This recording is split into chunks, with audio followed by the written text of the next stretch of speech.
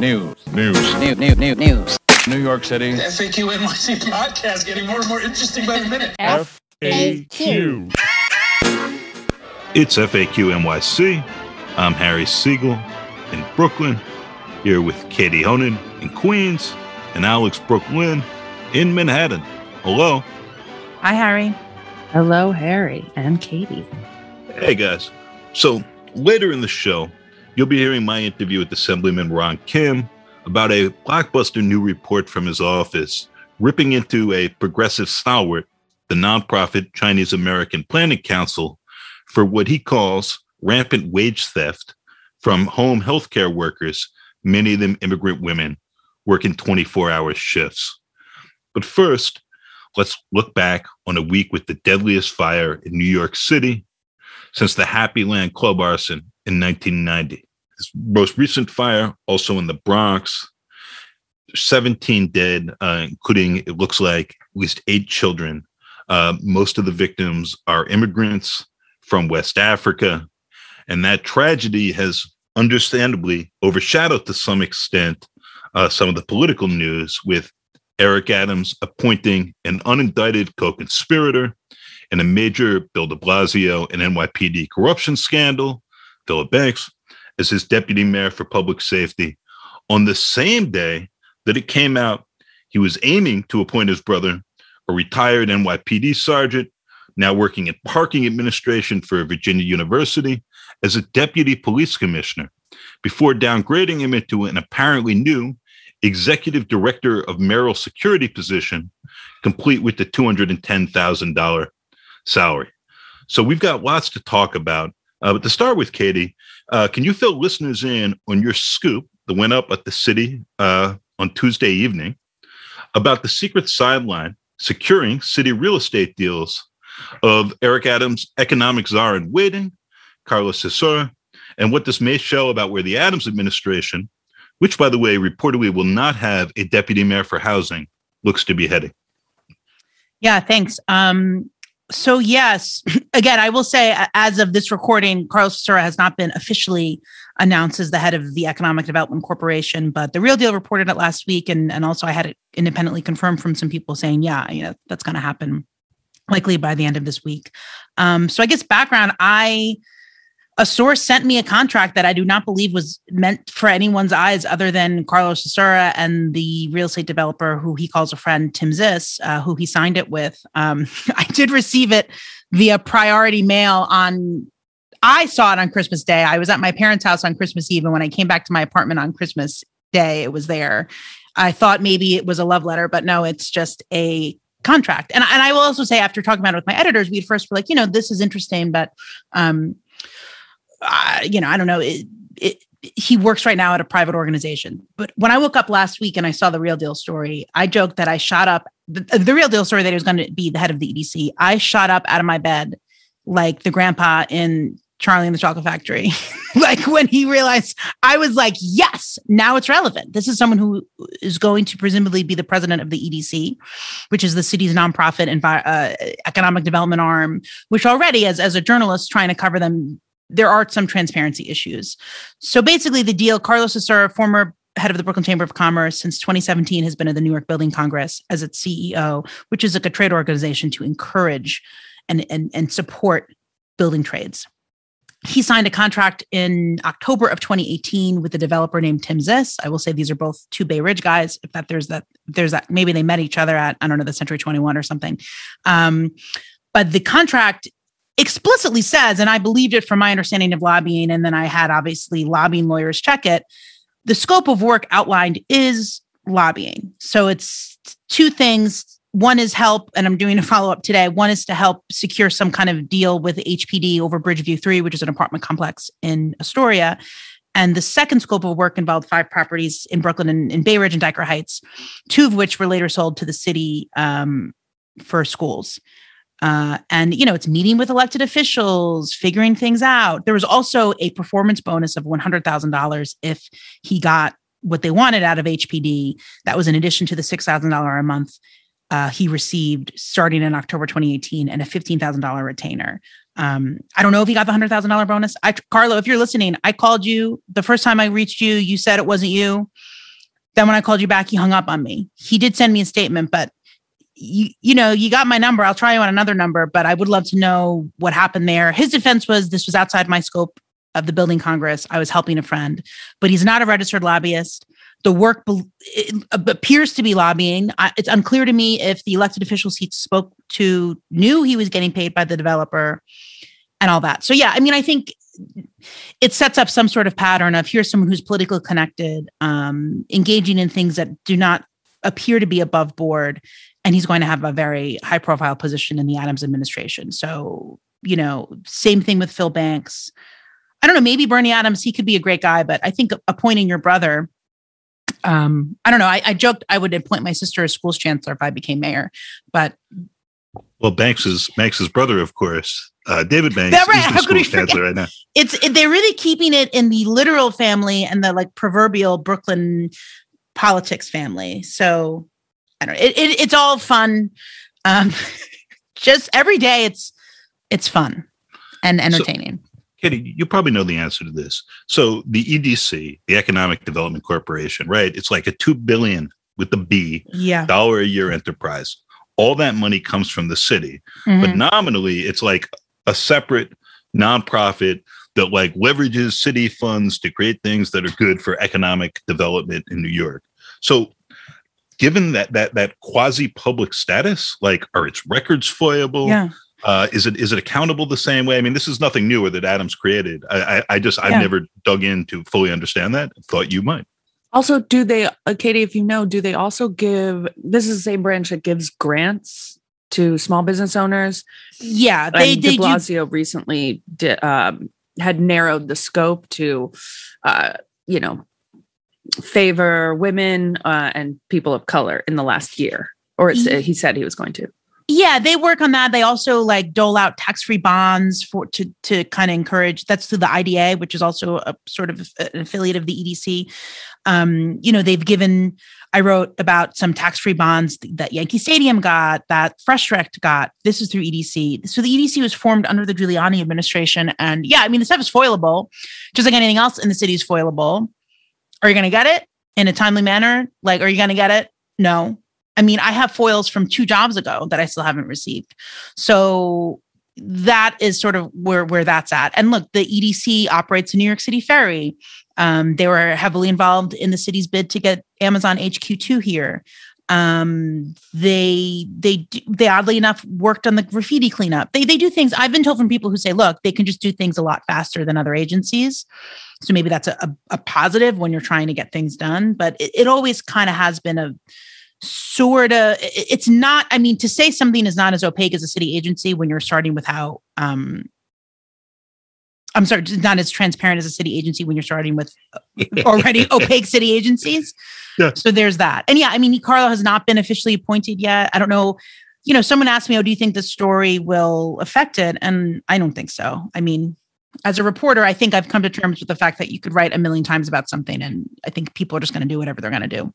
Which brings us back to Philip Banks, who yes. I was writing about in the Daily News. You wrote about in the city. There were all these unanswered questions. He, announces his own appointment in a Daily News op-ed that doesn't answer like any of those questions for the most part, and sort of repeats his previous narrow legalistic denials. What's interesting about those legalistic denials, which basically boil down to, I didn't break any NYPD rules and I didn't break any laws in my dealings with these guys, is how much this is all based on this crazy Supreme Court decision, McDonnell, and which is why de Blasio doesn't end up even getting charged. Well, the guys who bribe him are convicted of giving those bribes, as is Phil Banks's good friend, Norman Seabrook, for burning 19 million of his members' money while getting $60,000, in a hand-delivered man purse. Yeah, Norman Seabrook, the head of the Correctional Officers Union. Yes. Mm-hmm. So, but thank you. This is sort of remarkable that at this point, if you're smart enough not to do a direct government service for the people who are bribing you, the chances of your going to prison, getting charged, have basically disappeared. And de Blasio stumbled into this in effect, because the laws were just changing and the courts hadn't fully interpreted what all this meant. But Adams is coming in, who's been very emphatic about how he's going to have a rule-following administration, brought in a former assistant U.S. attorney who's by all accounts a very impressive guy to sort of oversee their compliance. Yeah. But I have these questions about whether complying with the letter of the law is going to mean governing in the public interest. That I'm not answering or trying to speculate about at this point, but Adams is a very smart political observer, is aware that there is more and more give between those two things than had previously been the case. That if the people who are supporting you or putting money into your operation, if you're not asking for a direct act in exchange, that there's no issue there, no matter how well this works out for everyone involved. And similarly with banks, sure, I flew around the world with these guys, but I never did anything for them. What's the issue? Yeah. And I think it also speaks to the personality of Eric Adams. He's a very loyal person. Mm-hmm. And, I guess you can say that about every politician, because you have to get a lot of favors to get to higher office. But it just seems that this is his crew. He praised Phil Banks repeatedly. And, there are people who did think as a police officer, before the corruption, he was a very skilled police officer, and especially in understanding different crime prevention and things like that. I can't speak to Bernie Adams, as I know now he's going to be his head of security. And David Banks, also skilled in what he does, depending on who you speak to. And you could argue that, I guess, Carlos Cesura understands economic development. If he found a way to get paid to help his friend, that's advancing the economic cause. Oh, just quickly, can you draw a quick map for me verbally? So far, Eric Adams in this loyalty has appointed, who are we looking at in this tree? Philip Banks as Deputy Mayor for Public Safety. David Banks, Schools Chancellor. His brother Bernie. Initially, I guess he had told the Post he would be a deputy commissioner of the police department, but now he took a bit of I think it went from $240,000 to $210,000 job as head of the Eric Adams security. And I will note, Eric Adams has been very open about how he will not have the same type of security that Bill de Blasio has. We saw it on New Year's Day. New Year's Day. I did not ride the train with him, but he rode the J train without security, witnessed a fight. He certainly walks the streets of New York a lot differently than Bill de Blasio had, at least in the later, towards the end of Bill de Blasio's tenure. I would joke with his detail cops because they would be spaced out. You couldn't sometimes leave City Hall if the mayor was coming in. It's like, come on, what do you think I'm going to do? Push him? So shove him down this. No, I didn't. What do they think I'm going to do? If he made us wait in that press room during COVID in close quarters for over an hour when he was late, one more time, Katie Honan would have. I would have shoved him down. No, I wouldn't have. That's a threat. I would not have done that. He's very tall. Formative difference just to have a mayor who's out and about the city and without a visible police presence. I mean, the other interesting thing about bringing his brother in. So John Miller, who's sort of been in charge of counterintelligence, had overseen the mayor's detail until now. And you get a sense of Adams' suspicions about the NYPD going back to his time on the NYPD in the idea of bringing his brother in to do this. And of course, de Blasio got into all sorts of issues with his security detail and that he was using them, according to his own IG, as a concierge service for his family and their moves and airport pickups and things like that. Very quickly back to Philip Banks. I did talk to one person who served in the NYPD with him, and both the Adams administration and Banks have not responded to me at all. But I ended up speaking with someone who worked with him and thought he'd really screwed up and paid a real price for that, but said, I'm really glad he's back, and saw this whole thing as a tragedy that was bad for Banks and bad for the city, and said he was hugely impressive when he was running CompStat, along with Dermot Shea, that he understood that the ways in which this could just become a numbers obsession, and resisted that, and was determined to use it as a tool for creating a more responsive and actually community-oriented NYPD, and was just very excited to see him back. So I really hope that's the sort of vision we get in this new role. He also left just after Eric Garner's killing, and consequently was sort of separated from the political fallout from that, and didn't end up having to testify at this inquest that just happened at the family's request. And from his high up position, it said we need more enforcement in Staten Island, which in some ways got the ball rolling on the whole chain of events that led to Garner's killing. Although I think having a high up NYPD official say, we need more enforcement, and connecting that with the end result of one act of enforcement would be unfair. I was surprised not to see it get into the coverage mix at all, as his name floated around for months. And then, despite all this reporting and pressure on Adams not to do so, he was in fact appointed. That is loyalty. Yeah, it's I was thinking of the image. It was a Daily News story of the guys who fired, or the guys of the PD who were still there and who disciplined Phil Banks, how he got to come back in and then get rid of them. It's like a movie. Before he was announced. It really is. It's Godfather. It's incredible. Yeah, and that's so played out. I say that every day. I'm like, if it was a TV show, you'd say, I don't believe this. But that's the way it's sort of been playing out as. And I think, obviously we as journalists, we have to keep our eyes on everything and just, but at least it's entertaining for now. No question about that. Moving away from entertainment for a minute, Alex, you were keeping an eye on what Tish James said today in response to the fire and some of the fundraising that's been out there. Well, what's been going on? There's, not too much to fill in, just that Tish James is warning that there are a bunch of fake GoFundMes and people soliciting donations for the residents of the building in the Bronx where the fire was. And 17 people. I think it's 17 confirmed dead now. Many of them are children. Yeah. There's an unconfirmed number of children. But, it reminds me, it's the oldest hustle in the book. There's a tragedy and it's pretty typical if a lot of people want to help. And you can make a call out for some funds to get residents who don't have a home, like everything from sanitary pads to blankets to tube socks. And, so she's just basically warning about that. Yeah. And I think it can be difficult for people. We've seen this during a lot of, whether it's tragedies here in New York City or elsewhere or nationally or abroad. People do want to help, but it's always unfortunate. You see these grifts. You could set up a GoFundMe and there's really not much that they can do to claw money back once it's donated. Be mindful. I know that there are a few recommended. The mayor's fund is raising money. There are other GoFundMes that have been verified and recommended to give. Also, it's probably a good marker if they're asking you to come drop stuff off at a specific location. Like, hey, please come drop off fresh packages of tube socks or, feminine products you can donate. Yeah. And then even just money for, especially given that so many of the people who died are immigrants. Some people want to be buried back home where they were born. So there are, I know, fundraisers for that.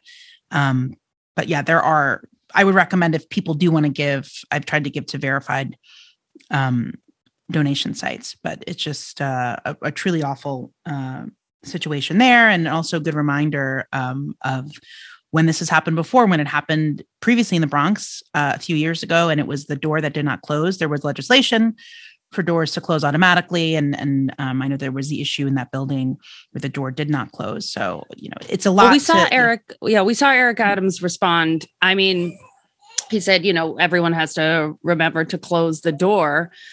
He also talked a lot about his personal PTSD, being on the force, being at the NYPD, as, could also, thanking firefighters who were running into that building. One other thing I wanted to bring up today is that about more than 400 students staged a walkout over safety concerns in schools on Tuesday of this week. And I found that interesting. There's been a lot of chatter among teachers. One teacher in particular I know said, on the one hand, there are no safety, there are not a lot of, safety protocols being followed. But on the other hand, there's a lot less kids in school, so that it's easier to space them out. Yeah. And that walkout was at Brooklyn Tech, which is one of the premier high schools, public high schools in the city. And I've heard from students and parents and teachers who just say it is not safe. You have kids crowded in auditoriums because of staffing issues. It was all the specialized. It was a Stuyvesant, Brooklyn Tech, and Bronx Science. Oh, I didn't know. Yeah. Wow. Yeah. It was overpacked, but there are 5,000 students. Brooklyn Tech is always overpacked. Brooklyn Tech alone, and so, it's interesting to see some of these pressures build, and at the same time, it looks like this wave of the virus, at least, may be peaking. And both the mayor and the new chancellor and the governor have been emphatic about trying to keep schools open, and functionally doing that in the absence of decent testing, real masks, not just sort of the paper ones you're putting over your face or anything else. And I think students getting sort of woken up and aware of that is a healthy development, but these are not easy choices. And it's a very large system. It's a lot smaller than it used to be. We're talking about 900,000 students. Yeah. Hochul just shut down contact tracing too, because it's almost impossible with something spreading as wide as Omicron. I will say that the contact tracing had been an issue since the start of COVID here in the city. I reported a story a few months ago about the health department, and there was that tension between the health department and the mayor, and people at the health department said, look, contact tracing, when it's so widespread like this, it's pointless to put all the time and energy and money into contact tracing, right? Who were you exposed to? 50 people, right? But those 50 people could have been exposed to. So there were other ways that they felt could do a better job to slow the spread and mitigate COVID, but there was so much effort and energy put into contact tracing. I unfortunately don't know. I can't speak to either which one is beneficial, but I think it makes sense. I know Mary seems like for the focus on testing and and mask wearing, and also one other thing I just wanted to mention is like the IRAP business. So IRAP had to basically the rent assistance program had to be reopened because of a lawsuit from legal aid to the state when they closed it. The program is currently completely not funded. However, they have reopened it because if you are facing eviction, and the eviction moratorium is about to run out in like the 15th, I believe. So 2 days. If you are facing Saturday, if you're facing eviction and you put in an application for the rental assistance program, your case is somewhat in limbo, right? You can't be evicted as long as you have an application in that it's showing that the application is in. And so that's kind of, it seems like that's the best solution, not the best solution, but that's one of the only measures that people who are facing eviction have. Yeah. The legislature is pushing, people on the left in the legislature are pushing this Fair Clause Act that landlords argue would essentially be a form of rent stabilization for most tenants, where everyone could stay everywhere indefinitely and the rent couldn't go up by more than 3%. I think that's unlikely to pass this year, but it's one of the interesting issues Albany is going to be looking at. With that, I think we should jump into this Ron Kim interview as he's trying to make an issue of the 24-hour work rule and how home care operates in New York that a lot of other lawmakers on the left aren't interested in digging into, in part because in practice, if these workers all got back pay, or if the system changed really dramatically and quickly going forward, it's not clear that the economics of home care would continue to work, which maybe says something about how little we've been paying people for this absolutely essential work for older New Yorkers and at the end of their lives, and as the city is aging. But with all that, let's jump right in. It's FAQ NYC. I'm Harry Siegel, here again with Assembly Member Ron Kim. Ron, thank you for joining the pod. Yeah, thank you for having me back on, Harry. It's a pleasure. And we have a lot to talk about right here. There was a report that I believe was a joint production of the American Prospect and New York Focus by Daniel Mortiz Rabson that I read, titled Ron Kim Targets a Progressive Heavyweight and Allegations of Wage Theft. Kim accuses the Chinese American Planning Council of rampant wage theft and, in coordination with 1199 SEIU, of blocking workers' access to the courts. That story was about a report that your office put out called The Nonprofit War on Workers. And it's an analysis of the Chinese American Planning Council's legal tactics with 1199 to exploit workers. A lot of this revolves around these 24-hour shifts that workers are expected to do, to have certain time off in, to get paid some overtime for. And the space between the nominal rules and the actual practices seems to be incredibly large. And with help from progressive allies, or people who are generally considered progressive allies, groups that are like the Planning Council and 1199. So for listeners who have not read the article or the report yet, I'm hoping you can take them through broadly what it reports, how your office came to give it this look, and what's happening now in the aftermath of its release. Yeah, so in my district, there's a group called the Flushing Workers Center that have been helping directly the hundreds of workers that have been impacted by the 24-hour shift and the back wages that providers like CPC have not addressed. And when I met with them back in April, including CPC's directors and their core team, obviously, we've had a ton of questions, and I have a long history of working with groups like CPC. And when they sat down and we were looking at some of the legal tactics and what they've been arguing in the courts, they had a very hands-off answer. They're like, well, that's separate. We don't get involved with what's going on in the lawsuit. We don't know what's going on with their lawyers. And I was like, okay, well, that's kind of problematic. So we need to go back and look at what's going on, because what you're telling me in my office may not necessarily line up with what your lawyers are arguing on your organization's behalf in the courts.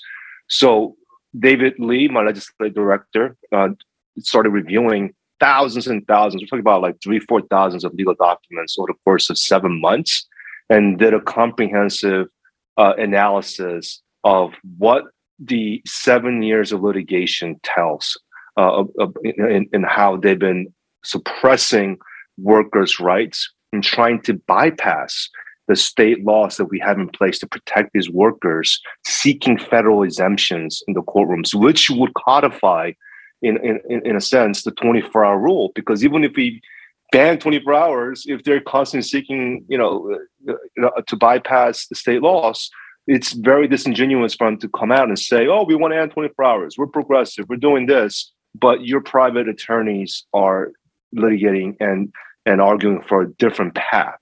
And that's what the report tells. It's a tale of two different paths and stories about an organization that is holding hands with us in front of the public to make it seem like they want to end the toxic and abusive practice, and they're in line with us. But what they're doing in the courtroom tells a whole entirely different story. And so there's a bit of a shell game element, as the report describes it, where you have state laws, you have the federal laws, and then you have a binding arbitration system that workers are committed to, that many of the workers involved in these suits, and I want to come right back to those workers, said they were not aware of, but effectively shunts things out of the court system, in any of those court systems in the first place. So you have a group that says it's dedicated to ending this rule, but then is almost constantly over years now finding venues to allow this to continue. And in fact, part of their response to the report was, if we were to just stop this right now and work out back pay, we would go bankrupt, which seems to indicate what's wrong with the system. But can we talk for a minute just about these workers, these two class action suits, and just the sort of workers we're talking about, like what they're doing day to day, what their days are like, and what they're getting paid for that? Yeah, the two cases, Mrs. Chu, Mrs. Chen, that we've been working directly with and highlighted in this report, have been working 24-hour shifts for almost 10 years. And they've worked for CPC, and they realized one day when they received some sort of a overtime payment for $250, they're like, what is this? I've been working for 24 hours and you're trying to give me $250 for years of overtime work. And they started to ask questions and talking to attorneys and organizers, and they pushed back and they started suing CPC, trying to claim their back wages going back many years. These are home care workers that have given the majority of their very good adult life to help others, care for others. And now they're aging out themselves with severe health issues because, as you can imagine, Harry, when you work in those kind of conditions, your personal health is impacted. And I know this very personally because, my mom, had worked many hours on her feet, and she passed away this October of breakthrough COVID. And it was only after that she passed, I was able to go through her work records, working for 16 years at a supermarket on her feet as an immigrant cook. And she hid a lot of these abuses away from me. And I tried to intervene over the years, try to call out the company that she worked at, H Mart, which is a supermarket. And she always told me, just back off. I'm proud of the work that I'm doing. I feel productive. I don't want you to say anything. And it was only afterwards, after she passed, when my dad and I were reviewing the number of hours that she worked and the cash economy that she was involved with, and the lack of accountability, that how abusive these entities are to immigrant women workers, because they know the mindset these women have, and they're willing to just roll up the sleeve and not fight and not complain because they fear that they'll lose their job. And there are many organizations and companies that take advantage of workers like that in my community. Most people fall in the category of people like my mom, who do not want to say anything, who are very fearful of losing their positions. But these women who stepped up, they had enough. Like, they want to liberate themselves, and whether they have some sort of economic compensation, they want to live the rest of their lives feeling like they took a stance and they push back and they're fighting to liberate themselves economically. And that's why we're deeply involved in trying to help them. And with these workers, you get into a whole tangle of state and national regulations that this report, I think, is an attempt to cut through that Gordonian knot and point to the fundamental problem. But I believe the CPC says that these are live-in domestic service employees who there's an exemption from some labor laws because they're either living at the consumer's house full-time or spending at least 120 hours there per week. So in the course of this, there's 12-hour shifts, but those 12-hour shifts can double. There's supposed to be 5 hours at least for uninterrupted sleep, 3 hours for eating. And all of that is, despite all of these codes and laws, seems to be much more hypothetical than practical, which I don't think the Planning Council or other groups that provide these services, and the Planning Council is a nonprofit that then has an arm that is doing this and contracting with these mostly women who aren't getting paid all that much for this arduous work. How do we end up with the system where that's legal as a starting point, and why has that been so difficult to change? The Planning Council says they want to change it. You say you want to change it, and yet here we are in New York, and this, as by the way, we have an aging population. And it's likely that we're going to have tens of thousands more such workers going forward for that reason. Yeah, the CPC will continue to try to confuse the issue and put out circuitous arguments. But our role is to simplify what's happened and hold CPC accountable, because the highest court said, wages are responsible from the employer. CPC is 100% liable. Yes. The entire ecosystem of home care is broken. There's no denying that. 10 years ago, we went from a county-driven fee-to-service model to use managed care systems, what we call MLTCs, that are under Cuomo. Really, in honesty, they were put in to use words like cost effectiveness to cut corners and save Medicaid a lot of money. And so they're fueling a very bad environment and awarding bad behavior by providers. Having said that, many nonprofits, even for-profits, who work with these MLTCs will look at the contract and determine their accounting and say, we can't make this work, so we can't accept this contract because we can't pay our workers.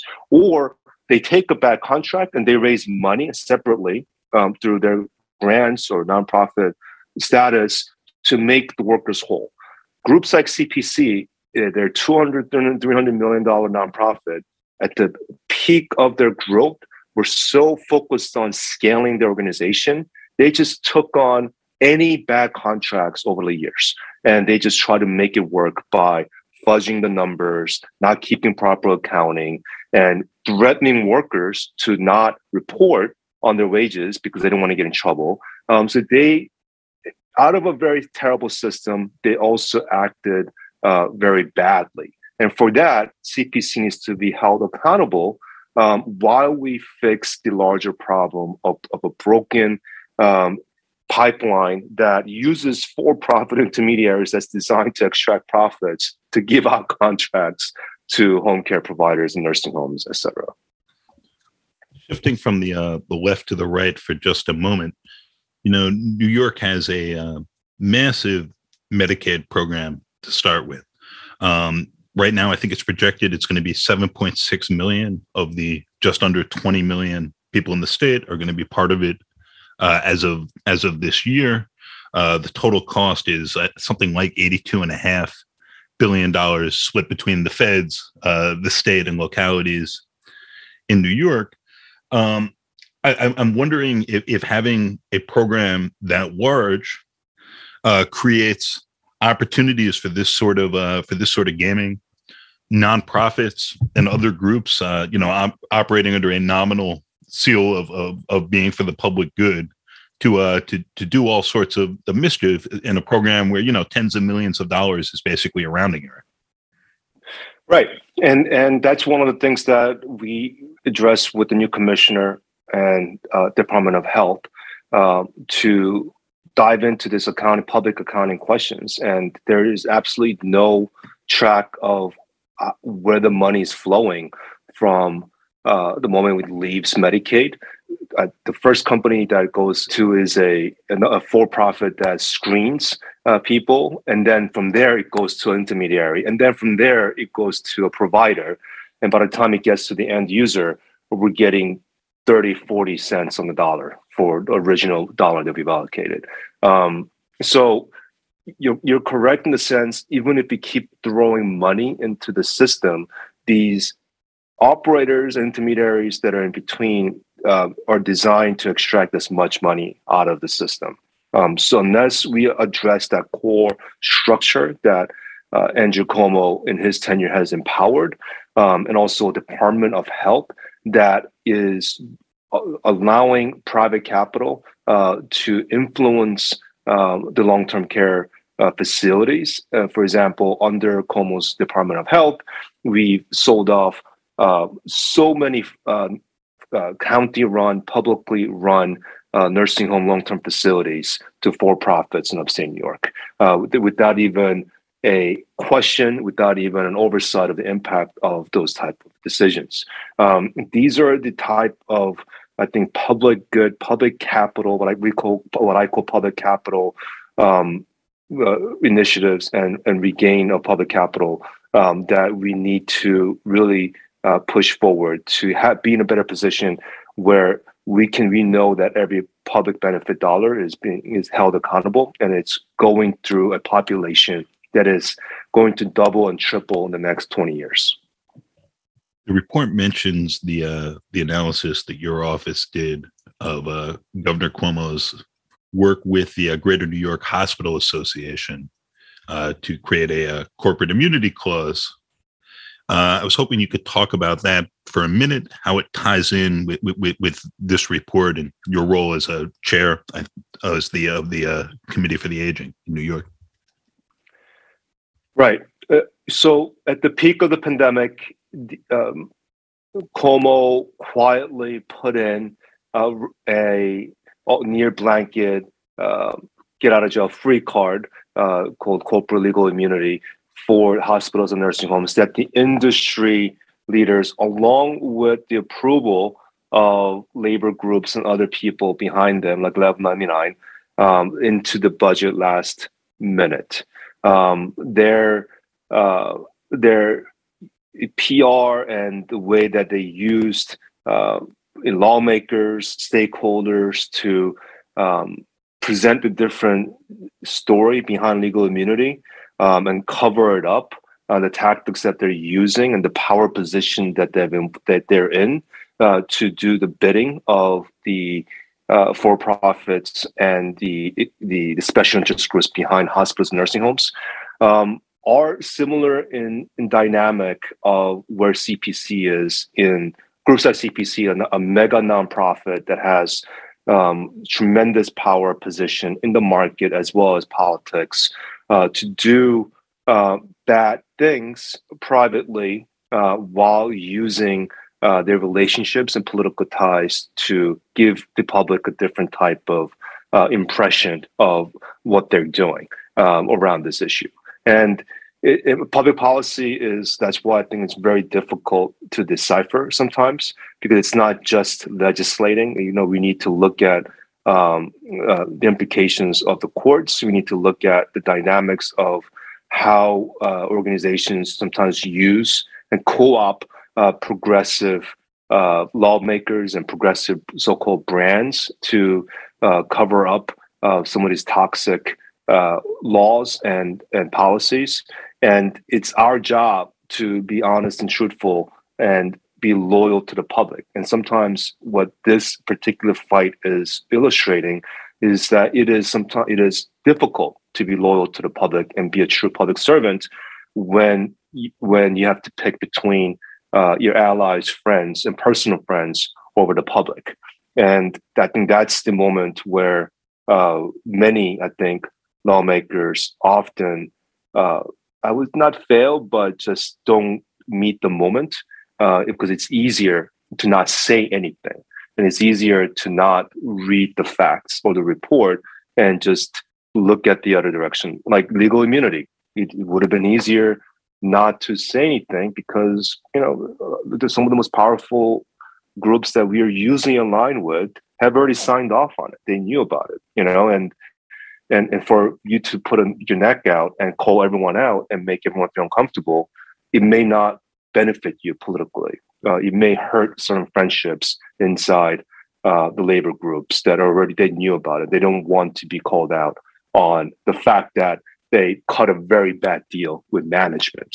And that's also another big theme around legal immunity and wage theft and mandatory arbitration, which is what 1199 agreed to, which fundamentally suppresses workers, right? And their ability to seek recourse in the courts. So there's a history of groups like 1199 to, again, scale and grow in political size, that they would cut bad deals with management to get as many members signed up to their union without actually fighting for the policies that protects their workers. And I think unless we're honest and have uncomfortable conversations, it's groups like my communities, immigrant workers that unknowingly signed up to be part of the union, but they didn't know that they signed off on a mandatory arbitration agreement with 1199. And so how are we supposed to prevent these type of occurrences from happening again if we do not confront them now? So the Chinese American Planning Council put out a list of they did not respond, I thought, to the meat of the report, but they put out a list of questions they said you should be asked. So I'm going to ask you two of them. I think they had 11, and interested in your response. Their very first question is, why did you, release a report without fact-checking with us or reaching out to discuss these issues? And then later on, they ask, why does you, as someone who has an oversight role over the state Medicaid program, assume that a 100% Medicaid-funded organization like CPC HAP can settle back wages in the same way that for-profit agencies, which have not followed compensation rules and which have their own revenue streams, can? Right. First question, we are meeting with CPC, and that's just a non-starter. That's just the deflection question, and we are going to brief them on our report, but we don't have any obligation to share our findings to a group that we are trying to check and oversee. But we are being very diplomatic and trying to meet with them to go over our findings. And the second question, it's simple. It doesn't matter if you're nonprofit or for-profit. If you're an employer, the Court of Appeals, the highest court of New York State, has said you're responsible for wages. It's not the state. It's not the intermediaries. You cut the back contract. You agreed to those terms, knowing that you couldn't make the workers whole. So you're responsible for this back wages. And I would argue that nonprofits, unlike the for-profits, if you do accept those back contracts and you need to raise money, are in a better position to do so because you have a 501c3 status to raise money to make the workers whole. For-profit organizations that are singularly focused on home care do not have the tax exemption ability to raise as much money to settle with those workers. But they figure out a way to do so because when you're not laterally integrated, like CPC, which is, in my opinion, a mega nonprofit that does home care, adult literacy, childcare. They're a monopsony in the community where any kind of workers that want to enter the space, CPC dominates. And organizations like that are using their status of tremendous dominating position to suppress workers instead of figuring out how to raise money to settle workers' wages, when other groups, for-profit, nonprofits that are singularly focused on just home care can't afford to disrupt their workforce because their entire model depends on that mission. So they're out there settling back wages because they want to make them whole, because their entire organization depends on home care services. So what I'm saying is, when your entire nonprofit relies on different type of revenues and different streams, and you have real estate, you have buildings, and you have a number of things that can make you stable, they are using that power to fight workers and using some of the most biggest corporate lawyers that usually defends big oil companies that cost a lot of money to suppress workers' rights instead of using their ability to borrow against their buildings and against their assets to settle the workers' wages. That's why it's even worse what CPC is doing, because they're using their monopolistic influence to actually create a different path to bypass state regulations and laws, not for just CPC, but for the entire home care workforce, which is about 80, which could impact about 80 to 100,000 workers in New York. So, taking a small step back, their implicit argument, as I see it, I'm not trying to put words in anyone else's mouth, is that the numbers just don't work. They don't work with back pay, but they also don't work going forward. And look, we're talking about really arduous, hands-on work here with people who are on their feet. We're taking care of older people. You know, one of the plaintiffs is describing, living in a home with someone, having to turn them over every 90 minutes because of an injury they had and getting injured themselves in the course of that. It's exhausting. It's demanding. There often isn't regular sleep with older people who are ill and need to be attended to as things happen. And that fundamentally the dollars don't add up. And so they're saying if you try to make the dollars add up going backward in time, they would collapse. You've talked about that already, but I'm just curious how going forward we would get to some sort of more equitable solution and with an aging population. So ending the 24-hour shift, which there's a bill to do, would maybe be one part of that.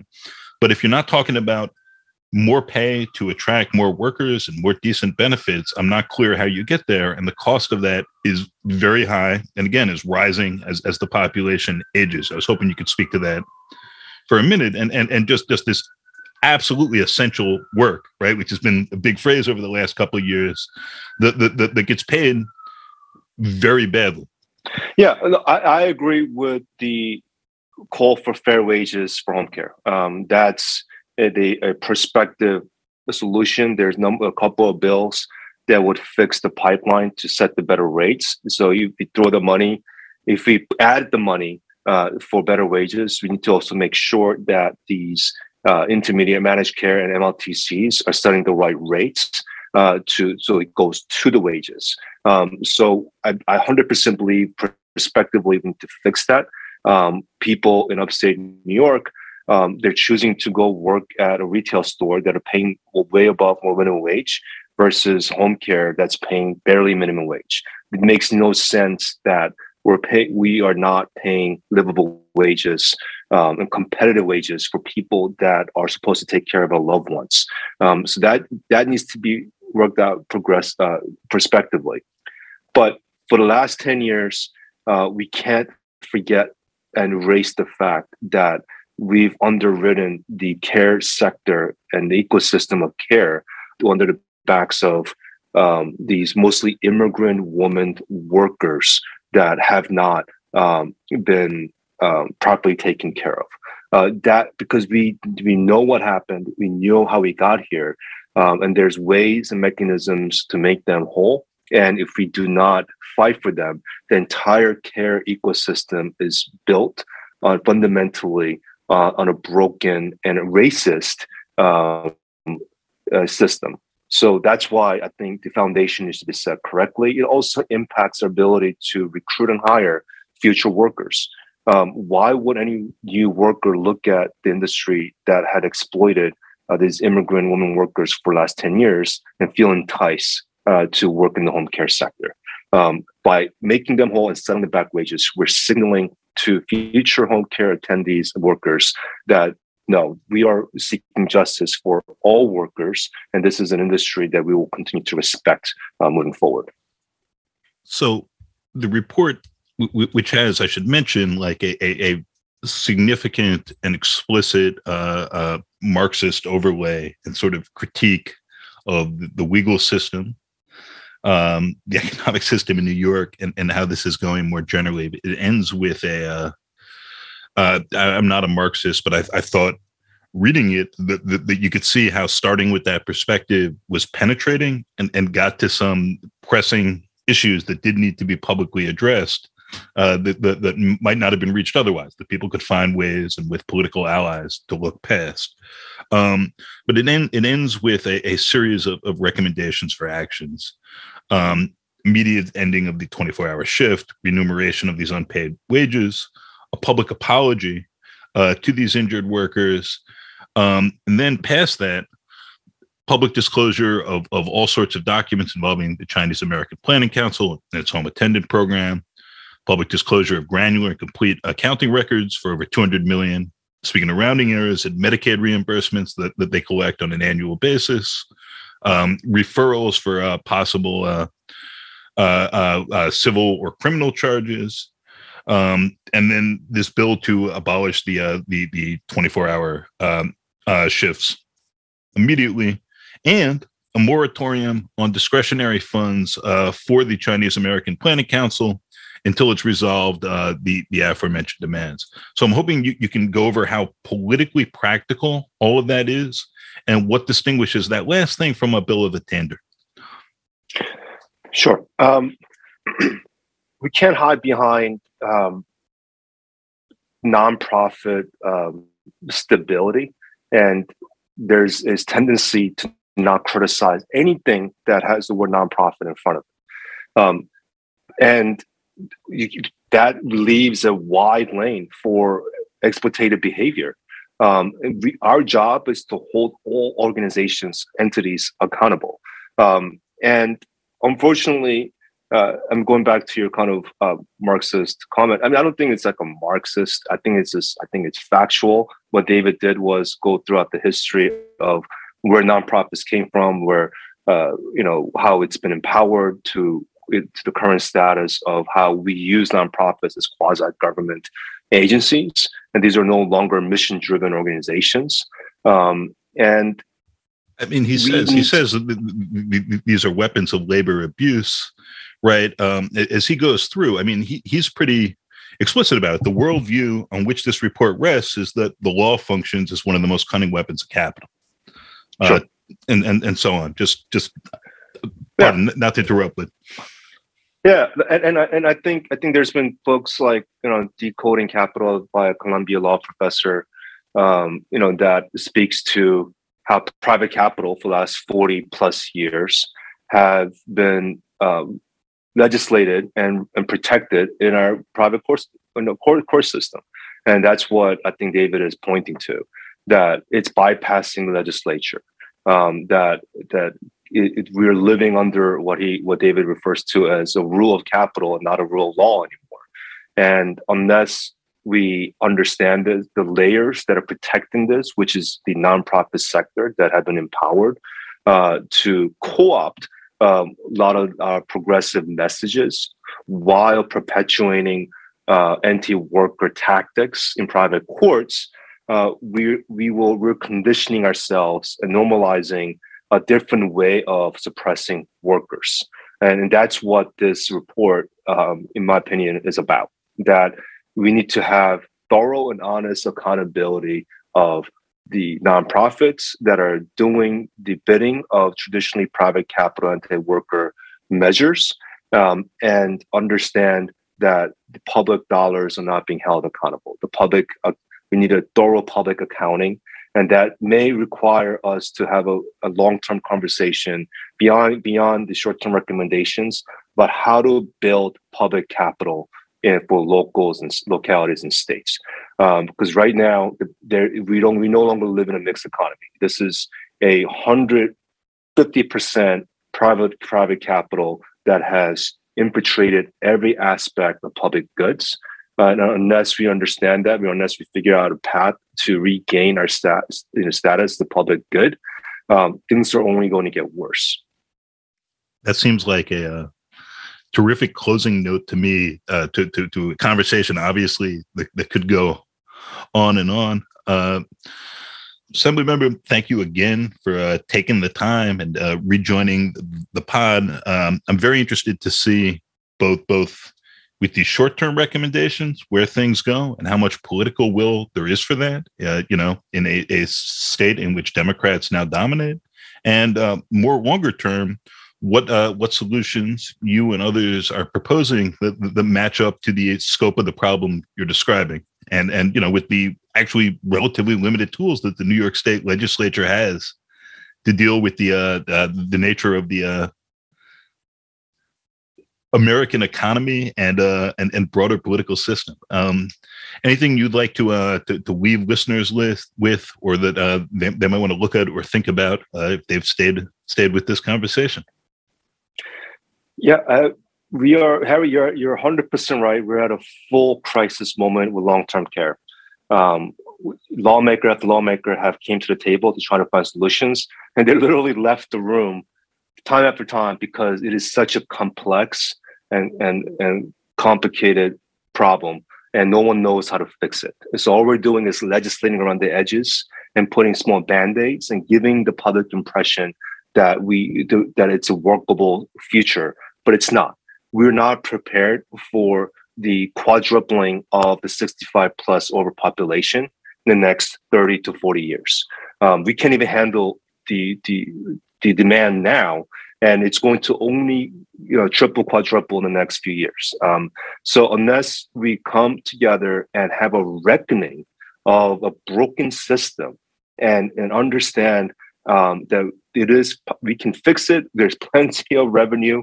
We're living in the wealthiest state in the entire nation, And New York can lead the way in modeling this out for long-term care, and the rest of the country can follow. And as long as we have the political courage and will to do that, we can get there. And Governor Hochul, I feel optimistic because she is raising Medicaid dollars to allocate beyond what's been allowed for the last many decades. And under a new commissioner, they're open to different accountability of Medicaid moving forward as well.